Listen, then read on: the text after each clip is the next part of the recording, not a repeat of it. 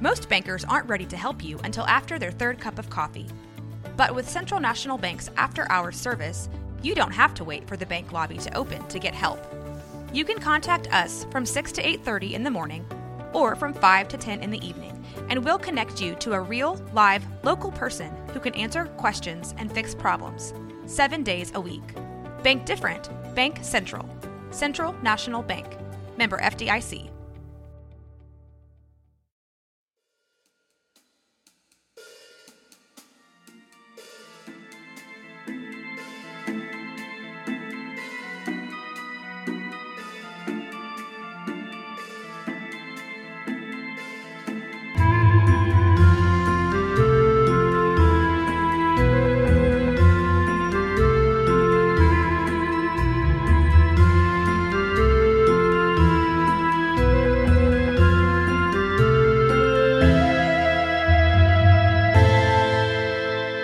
Ghosts, Werewolves, Witches, and Vampires.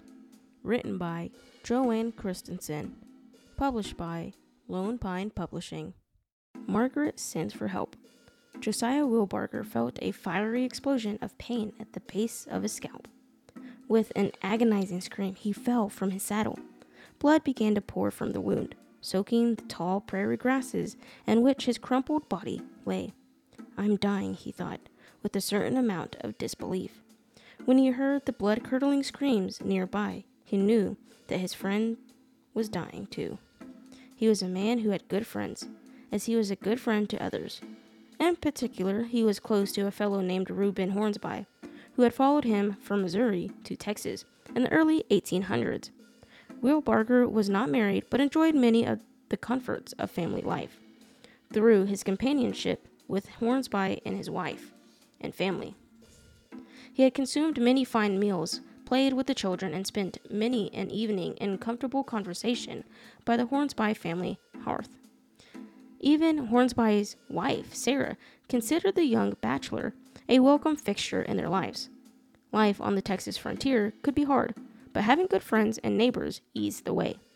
Occasionally, however, even the best of companions couldn't keep one safe. Wilbarger and 4 other fellows had been out on a hunting trip. They had ended their expedition and were traveling toward Reuben Hornsby homestead when their luck ran dry. The group was ambushed by a party of Comanches who had opened fire on them before they were even aware of what was happening.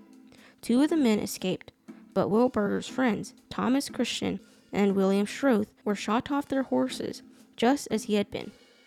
It was their screams he heard as the Comanche warriors slit their throats and claimed their scalps. Temporarily paralyzed, he had been by the rifle ball that lay in the base of his skull. Wilbarger was unable to defend himself or even respond as he heard the braves move in to finish him off. Terrified, he waited for the sensation of steel to hit his throat. Instead, he felt a hand roughly grasp a handful of hair and jerk his head upward. There was a tortuously long minute of exhausted pain as the razor-sharp blade peeled a circle of scalp back from his skull. Merciful blackness followed. Josiah Wilbarger awoke to discover that he was naked, bloody, and in excruciating pain, but still alive. Darkness was falling across the quiet plain. The injured man managed to slowly open his eyes and survey the horrid scene around him. He could see the lifeless corpse of Christian and Strother, and he realized that he had escaped being killed only because the Comanches had thought him already dead. A second, darker realization was that he may have survived the attack only to die a much slower death, exposed to the harsher elements of nature. Wilbarger could barely crawl. He had no food or water. He had no clothing to protect himself from the chill of the night or the day's blistering sun. Reuben Hornsby's place was a good 8 miles away, but it might as well have been 800. The situation appeared hopeless. Josiah Wilbarger managed to crawl as far as the nearest tree and propped himself up against its trunk and declared, "It is here I'll die, here beneath this tree." "Nonsense, Josiah Wilbarger." The voice was feminine and soft and had a playful, scolding tone. "Are such dramatics really necessary?" Wilbarger continued. Wilbarger could not believe his ears. Slowly, he turned his head in the direction of the voice. There, in the Texas twilight, stood his older sister Margaret. She gazed down upon him with an expression that he remembered so well from his boyhood days, when Margaret was like a second mother to the Warburger clan. Her hands were sternly placed upon her hips, and she shook her head solemnly. As always, though, there was a twinkle in her eyes. "You've really done it to yourself now, my brother," she chided. "This was not entirely my doing," Josiah Wilberger croaked in his defense. The effort of speech brought forth a dry, spastic cough from his parched throat. The pressure lit fire in the wounds of his skull, and Wilberger cried out in pain. Margaret's face softened into the look of sympathy, and the teasing went out of her voice. "I haven't much time, dear Josiah, so listen well and heed what I say. I want you to stay here beneath this tree and wait for the help I will send. I promise that you will be rescued before sunset tomorrow." Wilberger did listen to what his sister had to say and nodded stiffly to show that he understood. He then forced his aching throat and swollen tongue to form one important question. "How did you find me, Margaret?" Wilberger's sister lived in Missouri. How she had known of his predicament, traveled to Texas so quickly, and managed to find him was a mystery. It seemed that it would remain a mystery, for even Josiah Wilberger was speaking. Margaret began to walk off into the distance. By some trick of the rising moon, she seemed to drift effortlessly across the rough ground. Wilberger tried to call out and ask her to stay, but the dark curtain within his head was falling again. It would be hours before he regained any level of consciousness. The next day brought mercilessly August heat down on Josiah Wilberger. Several times he considered crawling away to search for water, but stopped himself when he remembered Margaret's instructions. The bit of shade that the tree provided was a blessing, and if only he could hold on until sunset, he would be all right. If only he could hold on. The shadows were growing long, and Wilberger began to slip in and out of consciousness. Sometimes he dreamed of the Comanches had come back to kill him. Sometimes he wished that they would. As the sun began to set, Wilberger imagined the gentle hands were lifting him onto a buckboard. When he felt a cool splash of water against his cracked, dried lips, he realized that he was not experiencing another trick of the mind. He was being rescued. "Slowly, Josiah," a familiar voice soothed. "You can have as much water as you want, but only a little at a time. Don't want to cramp up now." It was Reuben Horsby holding the canteen back a little as Wilberger clutched it greedily. "Reuben, how?"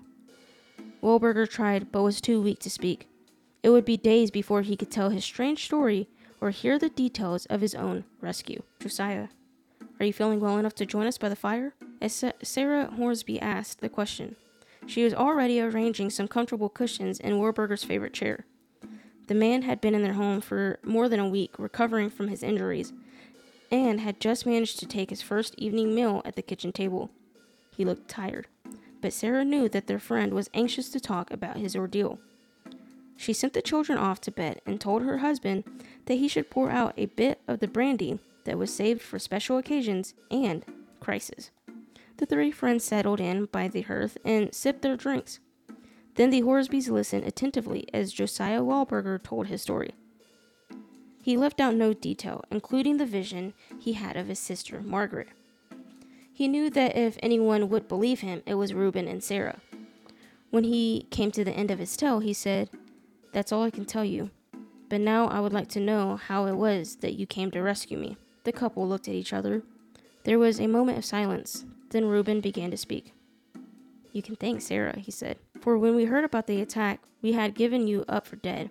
But then she had, well, I suppose it was a dream. That night she woke me up saying that you were alive. She had seen you. She knew where you were." Reuben paused thoughtfully and stared into the fire. Sarah had been silent for the entire time that they had been sitting together, took up the story. "It was like a dream, but so real, Josiah. I saw you, pardon me, naked and bloody, propped up under a big tree. I knew how far away the tree was, and I knew what direction to go. I knew you were alive, and I wouldn't let Reuben rest until he agreed to take some men looking for you."